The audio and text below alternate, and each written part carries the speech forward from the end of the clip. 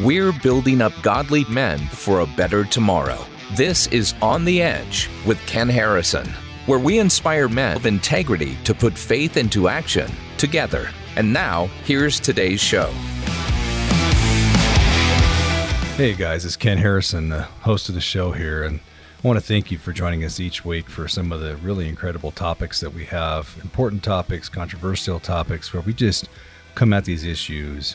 What does the Bible say about them? Not what do we think about them, not what our prejudices think about them, not what does culture tell us to think about them, but how should we process these different issues through God's Word? And so we decided to put a couple of best of episodes together because I'm thinking of some of the stories that we've had, like with Phil Robertson talking about the guys running out of his duck blind after trying to exterminate it, from the cottonmouths and the wasps and everything, or thinking about Steve Berger's incredibly touching story about losing his son, or Matt Matera talking about the struggles with suicide and the suicide culture that we have going on. We've had so many unbelievable episodes that we thought, let's just take some clips of these. This will be a great introduction for those of you who've never seen this show. For those of you who have seen this show, it'll be a great reminder of like some of the great moments that we've had together. I want to take this moment just to read one of the reviews that we've gotten on the show that's been so cool. I look forward to every Thursday when this podcast comes out. There's no fear when it comes to difficult topics, and it always comes back around to what Christians can do about them to make a difference. Ken is a warrior for Christ, and he and his guests do an incredible job of challenging all Christians to stand up for the Lord in a time when our country needs us the most. I'm very excited for what Promise Keepers is doing, and this podcast is an inspiring one. Thanks for what you're doing. Well, thank you guys for tuning in and for watching this. Tell your friends about it. Get them involved, because these topics are so incredibly important and so few people are really talking about them. We got to start standing up for truth. We got to start being candid about who we are. We got to start being vulnerable and authentic with each other, sharpening each other, challenging each other to live for Christ every day. Thank you guys, and I hope you enjoyed these few best of series. Thank you.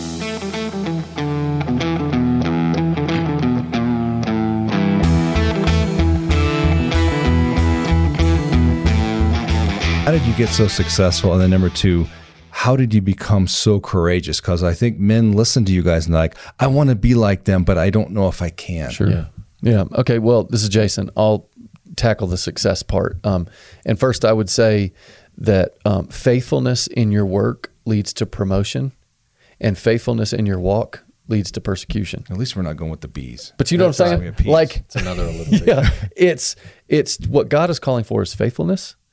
And whether you're persecuted or promoted, you don't have any control over that. All God wants you to do is be faithful right where you are. And so we operated by a certain set of principles that we discovered in the Bible. And so it doesn't matter if you are working for a man who owns a landscape company, or if you're the person who's actually making the eggs at Waffle House, or if you're CEO of Waterstone Financial. Doesn't matter. Where you are, what God is calling for is faithfulness for you to make your work your worship. And when you're faithful in the little, God promises that He is going to bless that abundantly. And you'll do things like you'll give more in value than you take in pay, wherever you are. And we teach people that. Like, that was one of our core principles. Whatever we do, we're going to give more in value than we take in pay. We're going to be a fountain and not a drain.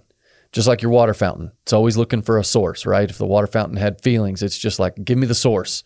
And it wants the source of water. A drain, on the other hand, if it's got feelings, it's always looking for a fountain. It's like wanting to attach to a fountain, but the fountain wants to attach to the source. And we say, attach to the source. You get up every morning and spend good time in prayer and Bible study and recognize where Jesus was at 29 years old. You see, the New Testament shows us Jesus from 30 to 33. We get a glimpse when he's a baby, a glimpse when he's 12, but nothing from 12 to 29, right? But what do we know about him? He was working. What do you think his work day looked like? He'd get up in the morning and spend time with God, his heavenly Father, and then he'd go out there and he'd kick butt at his job. That's right. He was excellent at what he did, and then he got paid for it. And so we would say, you approach work like that, and then profit will chase you down. You don't have to go after, you don't have to think, I've got to try to make all this money. All you have to do is be faithful in the little, give more value than you take in pay, and then be a fountain and not a drain wherever you go, and just watch what happens with your success. And so, to summarize what you're saying basically seek first the kingdom of God and his righteousness, 100%. And all these things will be added to you. That's another way to say it. A really wise man said that. You are. That's right. Yeah. That's 100%. And so to finish what Jason just said, and I'll give there's a little statement, and we say to young kids all the time. I just said it at a pro-life rally on Saturday, 500 young people. I said, you focus on depth and let God handle your breadth. Because we think about the breadth of our branches. I want to be wealthy. I want to, be famous, or I want to succeed. I want to do all these things. And while that's fine, you focus on depth. In other words, you pay attention to the roots of your faith. Abide in Christ, get into the Word of God, be attached to the local church, be in community, have accountability, submit yourself to the Lord. These are simple biblical disciplines that when you focus on that depth, God will then handle the breadth of your branches in the marketplace. That's exactly what Jason and I have seen in our own lives. We look back and we tell people that's where we start. And we consult major CEOs and corporations and billion-dollar entrepreneurs. Jason and I talk to them. And they're like, hey, I'm really struggling with this, or I'm struggling with that. And every single time we start back with, what is your personal routine? Walk me through 5 a.m. to 10 p.m. or 6 a.m. to 11 p.m. Walk me through your day. We start right there. And I want to know everything they're doing. And then Jason and I also get into, okay, tell me what you're struggling with. Do you have secrets right now that you don't want to talk about? We get into the depth there because that's really the foundation. So a wise man builds his house on a rock, right? Okay, that's success. But then in terms of courage, when we look at King David's life, and this really meant a lot to us with HGTV because we read the Bible, it had many years, and then we're with HGTV, and the story of David and Goliath really came alive to us in terms of courage. We know in the New Testament that the Holy Spirit filled the apostles with boldness. That's what it says in Acts chapter 4, verse 29. That was the Holy Spirit. Well, what did that look like in the Old Testament? Well, David obviously was empowered by the Holy Spirit to take down that 9-foot giant, and it saved the people of God. But if you look at what happened to him before that, he was faithful in the little things, right? Tending his father's sheep. He took out the lion and the bear. No one was around. YouTube, Facebook, Twitter, Instagram. He didn't get to record it for himself and get all the likes and the hearts and the shares. He didn't get any of that. He was faithful in little things. So that kind of goes back to depth and breadth. But then he gets anointed by Samuel to be the king. He's already told, here he is a teenage boy, you're going to be the king. Now imagine daydreaming about that. Like, oh my goodness, I'm going to be the most powerful person in the nation. Well, a few months later or a year later or however long it was after Samuel anointed David king, David's dad said, hey, David, go to the battle line, bring your brothers some food. So then when David goes out there, he hears Goliath. Now all of a sudden, David has a choice. I was just anointed king.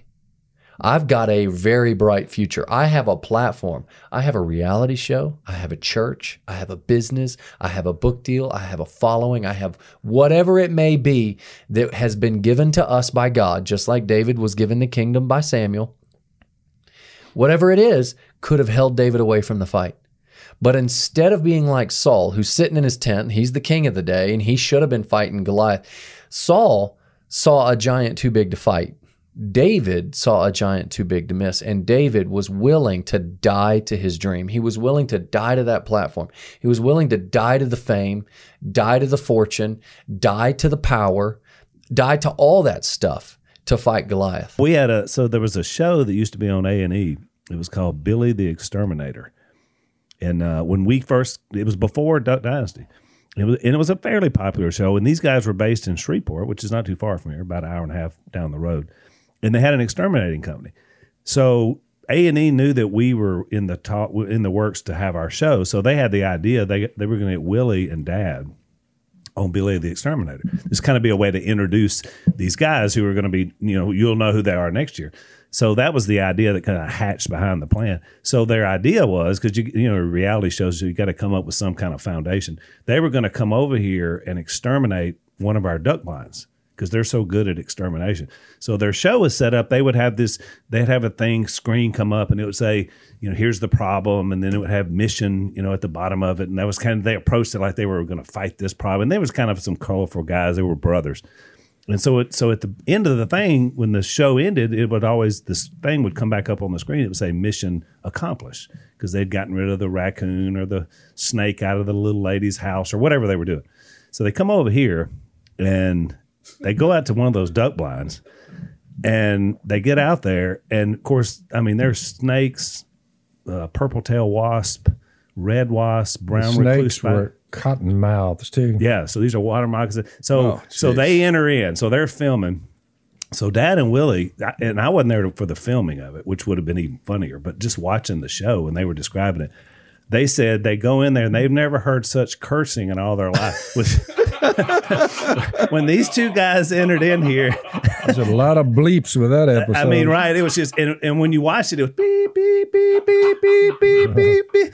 So they come running out of the thing, and one of the brothers, we found out later, is allergic to wasp stings. I thought maybe you shouldn't be an exterminator. Yeah, you might have picked the wrong job. And so they come out with this guy's face is swelling up like we're watching it happen. So end of episode, load him up in the car and head off to the clinic because we got to get some, stuff in this guy. So at the end of the episode, it's like, here's all the stuff. And they list all the bad things that were in this duck line. And all the beeping and the filming of them running out of there. And then it says mission aborted. That's awesome. So I just thought, it was the first time people really ever saw. What they found is purple tail wasp nests, black widows, all kinds of fire ants. They get up on those blinds because those blinds floating on logs. Well, those ants know that. So you got to go down there. What they didn't know was I went down there the evening before they filmed it, and I just eased up there to it, and I looked over there, and under the boat run where your boat goes to get in the blind, there were 2 cottonmouths coiled up there, and there was another one hanging up in kind of a bush about 3 feet up, was coiled up there, and I went around the other side, and I looked up under the roof, and some of those wasp nests was like this. I told my buddy, I said, we're going to have some fun with this. And boy, when that film crew showed up, the last thing I saw, I put 2 cottonmouths. I went down a ways and caught them, and I tied them in a bag. I said, in case these are not here, I'll have plants.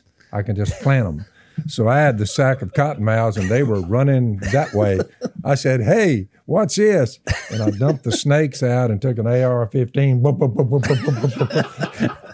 blew the snakes all up, and they said, get out of here.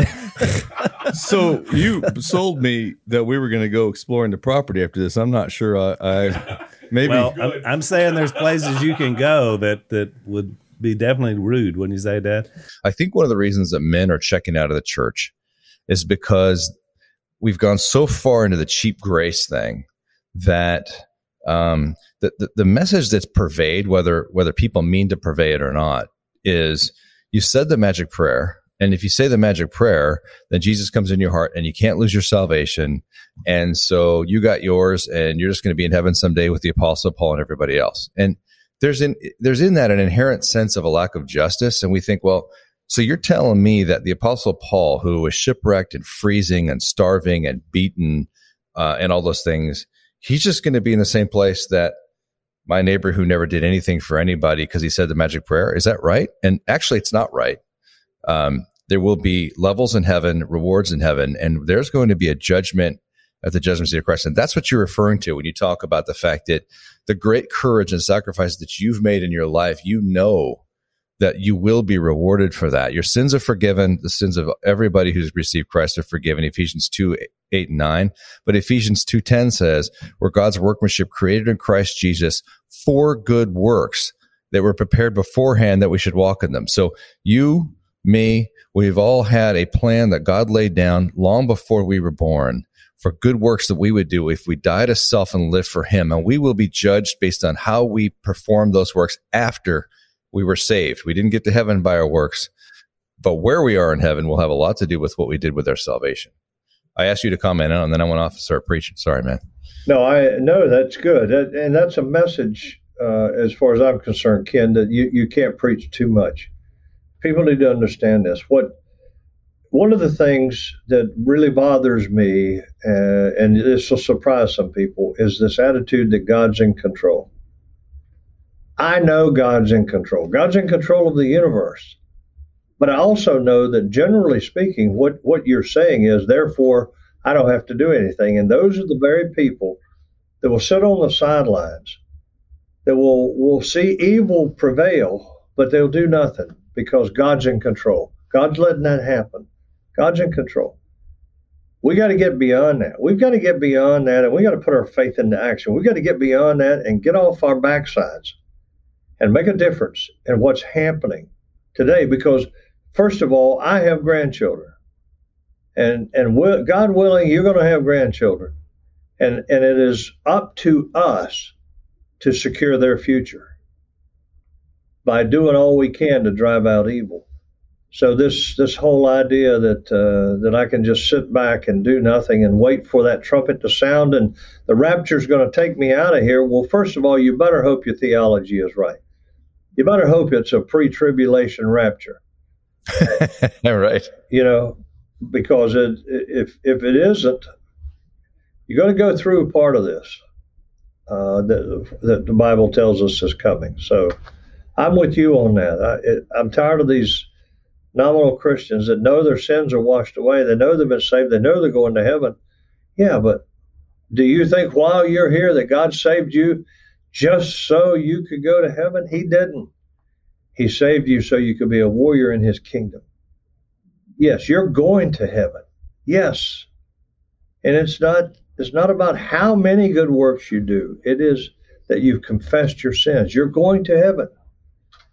But he certainly expects you to get out there and be a warrior in his kingdom. And that's where we're coming up short.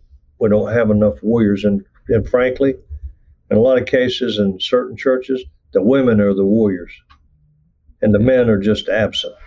It's important people remember, too. I mean, the Bible's written by the Holy Spirit, but it's written through men. Yep. And Paul had suffered great loss. We know that Paul had been married because you couldn't be a Pharisee unless you were married. But then we know in 1 Corinthians that he was now single. So we don't know if his wife died or if she left him when he became a Christian. But he had suffered the loss of a wife in some way, shape, or form. The Psalms, David wrote most of them. David had had a child die at birth as a judgment on his sin. Yeah. He had had a daughter be raped. He had another son be killed by one of his other brothers. So David had suffered extreme heartache as he's writing the Psalms. And so not only did the Holy Spirit write Scripture, but he wrote Scripture through broken men who'd suffered trauma and they understood.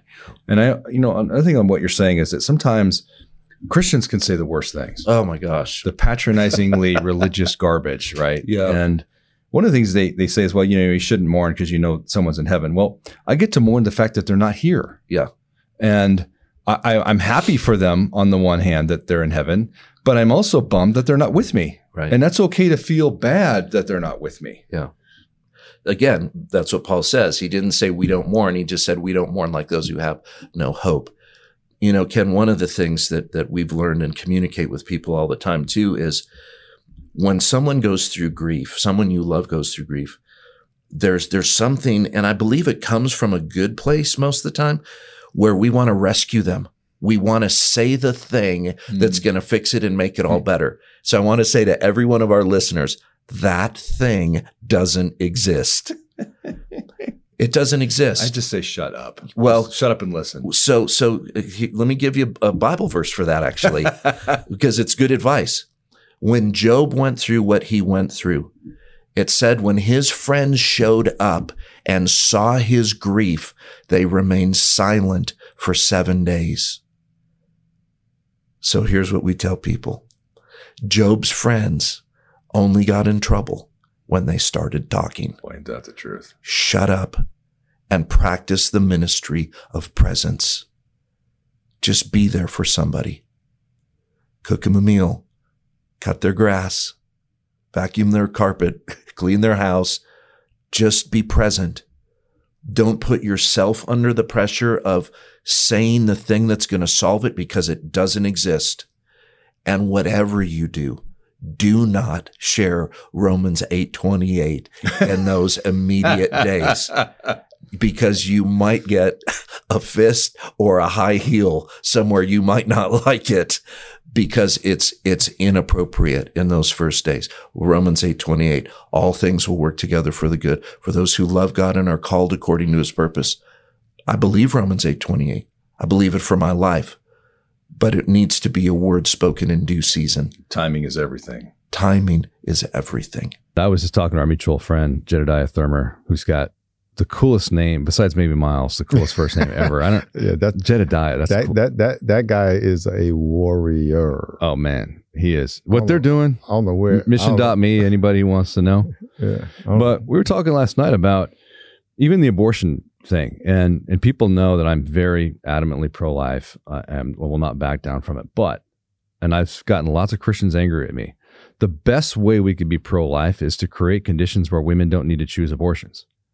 The last thing is to make it illegal, and I'm all for making it illegal. But what if we actually change people's hearts? What if we actually got men staying with women that they got pregnant and raising their children? That would knock abortion way down. So we sometimes get so into laws and forcing people, and that's never Christ. It's about choice. And so much of what you're talking about is really, let's change the inside of us and others. God will worry about the outside. The heart is deceitful and desperately wicked. Who can know it? And in all the issues, it's how God's looking at us, how we're treating people, how we're communicating to people, how we're communicating about people at the end of the day. And you're right. We have to be loving and encouraging to people and promote life in every area that we can. You know, not only life in the womb, but life in our relationships and life in eternal life and abundant life. And the anger of man doesn't bring about the righteousness of God. You know, the gossip of man doesn't bring about the righteousness of God. So that's, if that can be the filter through which we communicate to everybody and about everybody, the church is very vindictive, and I'm guilty of that, as well. And, but we can be very, self-righteous, they're wrong and I'm right, they're wrong. And God's like, you need to just check yourself first.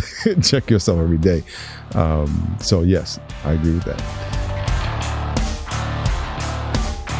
Today's episode is brought to you through the generosity of Waterstone. For nearly 40 years, Waterstone has assisted givers in supporting their favorite charities, like Promise Keepers, by crafting customized, innovative giving solutions. Waterstone gift strategists stand ready to create your personalized charitable plan, utilizing business interest, real estate, appreciated assets, charitable trusts, giving funds, and more. These donor-specific giving strategies allow givers to bypass capital gains taxes, receive a fair market value charitable deduction, and have tax-free growth for years to come.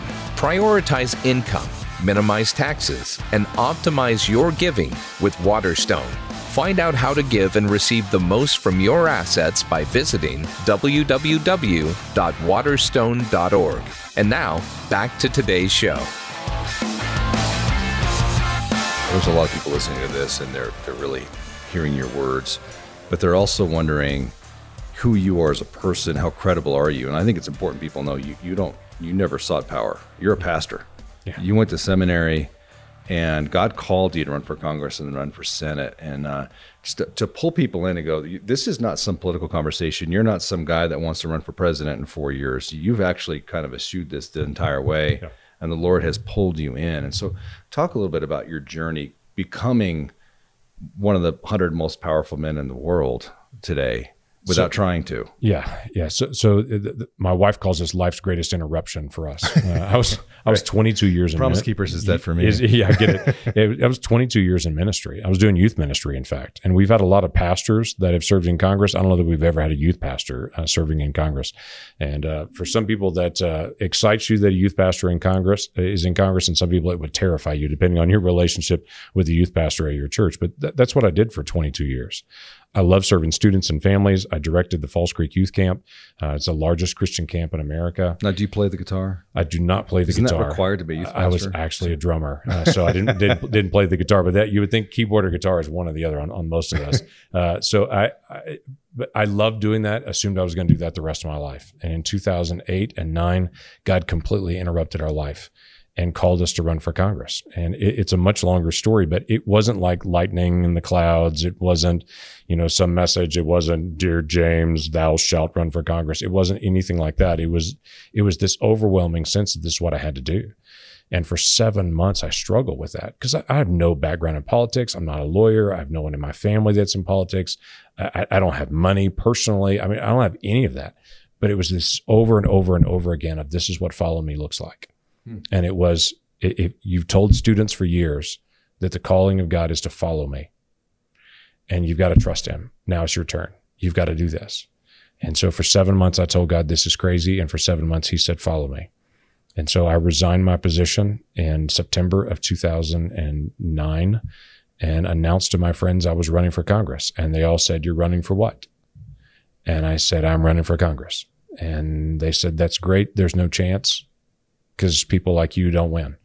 We had a 7-way primary. Yeah, because in Oklahoma, you have a ton of known Republicans. And of great people that are there. There's a ton of great. And for me, it was over and over again. God, there's 4 million people in Oklahoma, and there's a lot of great folks that are there. Why am I doing this? He just said, "Follow me. You have a task. I prepared you for this task." So ran, won in 2010. In a 7-way primary, and then in a runoff a month later, and then in a general election in November, won again 2 years later. And then 2 years after that, there was a special election for the Senate, won that seat in the Senate, served for 2 years, then had to run again 2 years later on that to serve a full 6-year cycle. So it's been a little bit of a whirlwind for us, to say the least, but through it all, we've heard God say, this is what follow me looks like. And I really do believe, and I've met some of these guys, and I remember back in March of 2009 saying to my wife, I don't know why we're supposed to do this, but I know we're supposed to do this because I've met that man that's 70 years old that tells me the story about how he didn't follow God's call when he was 30 because he was afraid to, and he didn't do it, and he's 70 and he still regrets it 40 years later. Or he's the 85-year-old man telling his grandchildren about the time he didn't follow God. I said, I know that guy. I don't want to be him. If God calls us to do something, we can't live in fear and say, "God, but I don't know how that would actually happen." We have to make the decision to say, okay, if this is what you're really calling me to, I'm going to trust you with the result and where we're going to go from there, but I'm going to do it with all my might. My worst case scenario is to be elected into Congress and to be ineffective at the job, because then people would say, don't ever hire a Christian in politics because they can't get the job done. I want people to be able to say, if you want somebody that's going to get the job done, that's going to work as long as it takes to be able to get it done, hire a Christian, because they'll have that Christian work ethic. They'll do it with integrity. They'll do the hard work that needs to be done. They'll listen to the people fairly, and they'll live the biblical principle that's out there all the way back from the book of Leviticus, equal weights and measures, the general fairness. Whether you're black in the inner city, whether you're a black wealthy person in the suburbs, whether you are a male, female, whoever you may be in whatever occupation you be, the biblical principle is everyone is to be treated the same, have the same opportunities, the same equality in that. That's the equal weights and measures that God condemns when they would change the measurement for certain people when they came to buy grain and say, well, you're one of those people, so I'm going to change the measurement. God said, I hate that. I want everyone to be treated fairly. That's a biblical principle. And I want people to be able to know this is not just a good idea for our culture now. It's been a good idea for every culture, just most cultures don't. What would you say to guys that say that, well, I can't evangelize. I don't know how to tell people about Jesus. Whether you're at work or play, Jesus, here's what he said. It's an interesting text. Where is it? It's on the right-hand side of my page. The text says, you're the salt of the earth, the light of the world. Don't put your light under a lampstand. You put it where people can see it. Let your light shine before men. Then he makes an incredible statement. He says, let your light shine before men so that when they see, we're back on the good, when they see your good deeds, they will praise your Father in heaven. He said, that's why you let your light shine. This whole thing about, you can't earn it. You already have it. You have it. You say, well, how are others going to know that you have it? You let your light shine before them. And they look and they say, that guy ought to be mad about someone writing him a letter cursing him like that. He should be mad or upset. But he seems to smile and just threw it in the trash can. He didn't get mad about it at all. He didn't hold it against the person that was bad-mouthing him. He just let it go. So they go through life misunderstanding worship. In view of God's mercy, offer your bodies as living sacrifices, holy and pleasing to God, which is your spiritual worship. Don't conform any longer to the pattern of this world. You say, how do you win them? When they run up on you, they either should think you're a little strange. As Peter said, live your life here as aliens and strangers. You're like, well, how could that bring people? Because they know you're different than the ones they grew up with. They're like, this dude should be mad, but he's not. He should be sad, but he's joyful. He should be full of anger at what went on there. But he just forgives them and moves on. They're like, ha! Be transformed by the renewing of your mind. Then you'll be able to test and approve what God's will is. Watch. Love must be sincere. Hate what is evil. We all have gifts. He goes through that. Hate what's evil. Cling to what's good. We're back on the good thing. You say, you hate what's evil. What is evil? Not who. Hate what is evil. You say, don't live like that. Give them, it is written. It is written. It is written. Do you think there's homosexual behaviors a sin? I said, it is written. 1 Corinthians 6, I'll give you this one, 9 and 10. I quoted that one time. They all said, he's a mean man. He's a hater. I'm like, no, I love him. They asked me a question. I give them what's written. These are old writings. Cling to what is good, be devoted to one another in brotherly love, honor one another above yourselves. People see that and they say, something going on there. Never be lacking in zeal, keep your spiritual fervor. Somebody say, you're 74 years old. You don't have to be having podcasts or anything else. He said, why do you do it? So they hear about Jesus, trying to convert them until they put me in the ground. Be joyful in hope, patient in affliction, faithful in prayer, share with God's people who are in need, practice hospitality. You say, y'all fixing to have some of my famous hamburgers. Yeah, I can't wait. Yeah. That's how Al lured me down why to you Louisiana. do that? I said, you have to practice hospitality. And Peter said, without grumbling. That means that you and your buddies can eat a whole lot and eat more than you think people could hold. I'm not going to be bad-mouthing when you go up the road and, boy, them guys there eat you out of house and home. I'm to practice hospitality without grumbling. So if you eat a lot, I'm like, I don't know how you held it, but go for it. So, because you say people could grumble, well, I hate to get all these dishes washed. Yeah. Bless those who persecute you. Bless and don't curse. Somebody sees you blessing somebody who you should be cussing out or retaliating. They're like, it confuses them. They're seeing how you win people. That's how you win them. You bring them over. Rejoice with those who rejoice, mourn with those who mourn, live in harmony with one another.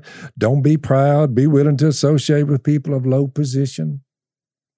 Don't play the big dog. Don't be conceited. Don't repay anyone evil for evil. Be careful to do what's right in the eyes of everybody. You're like, do what? Be careful to do what's right in the eyes of everybody. They're all looking. Do the right thing. Man, we got to get to this point where we can talk about conversation instead of running to our tribe. Oh, yeah. I'm an ex-policeman, therefore we can never talk about bad cops. Well, how silly. Yeah. We've got to stop being worried about being thrown out of the club. You know, I love that quote by Groucho Marx. I would never belong to a club that would have me as a member. And so I don't want to be a member of any clubs because their standards have to be so low to have me as one of their members, you know. But we started off with this black thing because it's part of that deal. Oh, you're out of the club. Yeah. You're out of the club. Well, we see Christians so desperately want to be in the club. And you said something really poignant a while back, which was, we have got to find our identity in Christ, not in whatever the club is. Yeah. And it could be color. It could be our denomination. It could be our degree. It could be the fact that I'm an ex-policeman or I played in the NFL or I'm an accountant or whatever. If you're anything other than a child of Christ first and foremost, then you have an idol. Absolutely. And that's why I think you're fine when people say, well, you don't get to be black anymore. You're like, whatever. Yeah. I mean, I'll be proud of my own heritage and my own culture. I don't need your affirmation. Yeah. What I want to know is that I'm loved by Jesus and I've given my life to him. Well, and we're so much more than our color, Ken. I'm a husband that's been married to my high school sweetheart for 26 years. I'm a father that's got 2 amazing daughters that love God, that love life, 22 and 24 years old, that are just passionate about life and look at the guns on you. I feel sorry for the guys that want to date your daughters. Well, 22 and 24, I can't do too much about, you know, who they date, but you know, they love God. You know, I'm a business owner, and on top of all that, I'm one of Papa's kids. You know, I'm a representative of his here, but the greatest gift and aspect of who I am that defines me is whose I am. I'm one of Papa God's kids. He loves me. I'm in his family, and I'm here for a reason. And my first ministry is to my wife and to my kids. And then it's to my church, to my business, to those around me. But everywhere I go, I'm supposed to be a minister of reconciliation. So when somebody wants to say I'm not this or that, it has to do with color, I'm like, I don't even care what you say. That's a distraction. That's a distraction from the enemy. You're being distracted by the enemy by even pointing that out. But let me just try to love on you. Let me see if I can sow a seed. Let me see if I can pray for you, speak life into you, and believe that Papa's going to reach you. And my intent is to take everything that the adversary did against my family and against everybody else to try to kill them and then flip the script. And I can't think of a better way to do that than to allow God to use this set of all things for good. That's been my motivation to do this.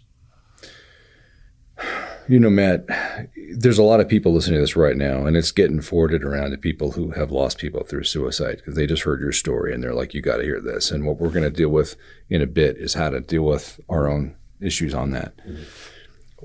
You kind of gave the answer already, but I just want you to hone in on it a little bit more clearly. What caused you in the wake of that pain to be a fighter instead of a quitter? You know, your whole family, a giant chunk had quit. They'd committed suicide. Right. You, if anybody ever had an excuse to take that same way out, did you have those thoughts, or was it just, screw you, devil, I'm going to come get you? Like, was there a struggle, or was it that clear? Well, that first Father's Day, remember she passed away in May. A month later is Father's Day. That was a very difficult Father's Day. And I'll just say this, I'm glad Erica walked in the garage the one day, that Father's Day that night. I'm glad she walked in the garage to check up on me. Because, you know, the adversary looks for ways to try to rent space in your head through thoughts. And there's such a weight of hopelessness that he tries to infer. So it's not this whole I'm this, you know, hardcore commando that's going to push through. It is a very real human side to it. And there's absolutely he is a liar. He's a liar from the beginning. The truth is not in him. And that Father's Day was probably the worst one, difficult, very challenging. But that's where, and she called my friend Tim, by the way. Hey, you need to talk to Matt. And Tim talked to me on the phone, and that's when I said, wait a minute, no, you're not taking me out. You're not doing it. And again, I've through this whole process, I've said some pretty, what some fellow Christians probably say, we call some irreverent prayers. But God's on the throne, and the way Matt's feeling and me dropping a couple of select words is not going to dethrone him. I think God likes honest prayers. Yeah. I think he'll take those over their little religious polite prayers any day. Yeah. Especially when you're going through stuff like this, and keep it real. And I think, I'm just wired that way. I've been doing this military thing now for almost 23 years. It's not in my nature to quit. It's not. Satan's a bully. I don't like bullies. I joined the military and I've been around the world. I've seen what bullies do to whole entire cultures. I don't like, and the enemy is a bully. Bullied my kid, bullied my dad, bullied my brother. And again, it's not my nature. And greater is he that is in me than he that's in the world. Those aren't just words to me. They're not just poetry. It doesn't just sound good. That's real. That's a lifeline. If we're to have proper understanding, we have to understand what is the image of God. And I feel like we've really gotten it wrong in so many ways. I feel like we don't really know who Christ is. And as these lines get divided so much, it's easy for people to be lazy and to just stay in their little tribe. And there's lots of little tribes all over. And you talked about how both political parties are exploiting. And this coming from I'm a very conservative, you're very conservative, so we're not trying to, go all crazy here. But yet at the same time, we realize both political parties are exploiting people along every possible line we can be. And what we're saying is we have got to be unified in our identity as children of God, created in the image of God, and be Christ-like. But in order to do that, we have to know who Christ is. And I feel like we're teaching an apostate Christ right now, that the Jesus people think they know isn't really Jesus. It's an idol named Jesus. Well, the image of God and that passage in Genesis where it says God created us in his image and his likeness, it means that we are to be imagers of God, reflections like Jesus. Hebrews, chapter 1, verse 3, he is the express image of his radiant glory, and that's what we were intended to be, to image God in our work, in our relationships, in our play, in everything that we do. We are to image God. How do we know what the image of God is? What does God look like? And that's where Jesus says, if you've seen me, you've seen the Father. So now we understand that the statement is simple, but the idea of imaging God is quite complex, because when you study the life of Jesus and his interactions with people, those in power, those not in power, those, with different ideas about life, you examine it carefully and say, wow, there's a lot to this. It takes time, but I can gather that God is love, God is life, God is light, God is justice, God is mercy, God is providence. I can begin to extract these things from my observations. And, this is what the Apostle Paul said in Romans 1. He said that the invisible things of God can be clearly seen, being understood by the things that are made, even his eternal Godhead. So there is what we can study of creation as a reflection of the invisible God and come to some very important conclusions about him and about ourselves, about each other. You've had a lot of success writing books, and I know that you've had some people be resentful of the fact that you've had some success. It's not money that you earned through the ministry or being a pastor. You sold books, you signed contracts, you did way extra work. We've already talked about how hard it is to write a book. It's a lot of work. You've reaped the rewards, and then you have people rip on you for it, right? Yeah. So you have, in the church, a poverty mentality of people who think you should never have anything. And then over here, we have people who have private jets and lots of houses. And a lot of those people, they wrote books. I mean, we won't mention any names, but you know who I'm talking about. Yep. They've sold 50 or 60 million books that paid for the private jet and all that stuff. Where do you find a balance in that? Like the people are listening to this going, you suffer for Christ. I know that the lifestyle that you live, it's pretty modest. Yeah. You're not flying around in any private jets. Yeah. Where do you find a balance on that? Like Christians, the poverty mentality versus if you're really, really successful, you've earned the money. And even if you give 50% of it away, you're still making $30 million a year in business. How do you come across it as a pastor? How do you counsel people on that? Well, let me preface it with everybody ought to have a few quotes that they quote all the time. And for me, one of them is in Oswald Chambers. That's always a good one. It is. I mean, my utmost for his highest is that I don't think there'll ever be another devotional. If there's another book to have on your nice and besides the Bible, it's that. My utmost for his highest. Absolutely. Chambers. And so Chambers said, let God be as original with others as he was with you. Oh, I like and so, Ken, I have to be really careful that I don't stand in judgment of your lifestyle or vice versa. But I will say this, I'll make no apologies for this. God doesn't bless us to raise our standard of living. He blesses us to raise our standard of giving. And so, you know, my wife and I have a publicly stated goal of eventually reverse tithing, living off of 10%, giving 90%. Wow. And we, I mean, it's on record, so I might as well tell you. I mean, I think one reason why the Lord blessed the Circle Maker is that with that book, you know, we started, you know, 1090, you know, we would tithe and then we went double tithe. You know, before that book, we said, let's go 50-50 and see what the Lord does. And we're past that. Wow. And so, you know, I think Jesus said it's more blessed to give than to receive. Our greatest joy is giving stuff away.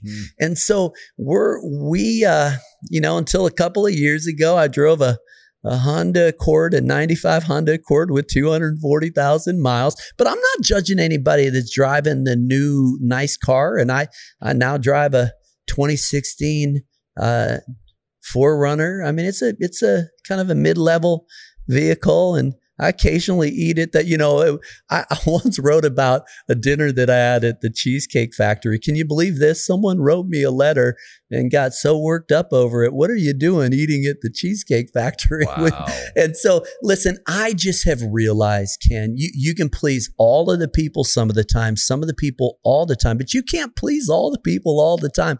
So it really is, it's living according to your conscience and your convictions. And I'll just kind of leave it at that. We have 4 family values: humility, gratitude, generosity, and courage. And I'm not perfect at any of them, but I'm a work at progress in those 4 things. And generosity is one of those 4. And so our heart, like, all the toys go back in the box at the end of the game. And so, like, let's be living generously and giving away our time, talent, and treasure. So that's kind of our heart. And, you know, I've led long enough to know people will question your motives and question your heart. And that's why years ago, Ken, I defined success for myself. And it's this: it's when those who know me best respect me most. Thanks for listening to On the Edge podcast with Ken Harrison. For a lot of you, this is our first time meeting, and I want to tell the men listening about an organization I'm the current chairman of, Promise Keepers. Promise Keepers is an organization founded by Coach Bill McCartney that's led men across the world to a saving relationship with Jesus Christ. Promise Keepers is calling men back to courageous and bold servant leadership. To learn more and get involved in the mission of Promise Keepers, visit promisekeepers.org. Follow on social media or download the Promise Keepers app on Apple Store or Google Play by searching Promise Keepers. Through the Promise Keepers app, you'll receive access to devotionals, Bible studies, and other great articles and video content, and a community to build friendships, lead your family, and become transformative leaders. See you next time for On the Edge with Ken Harrison.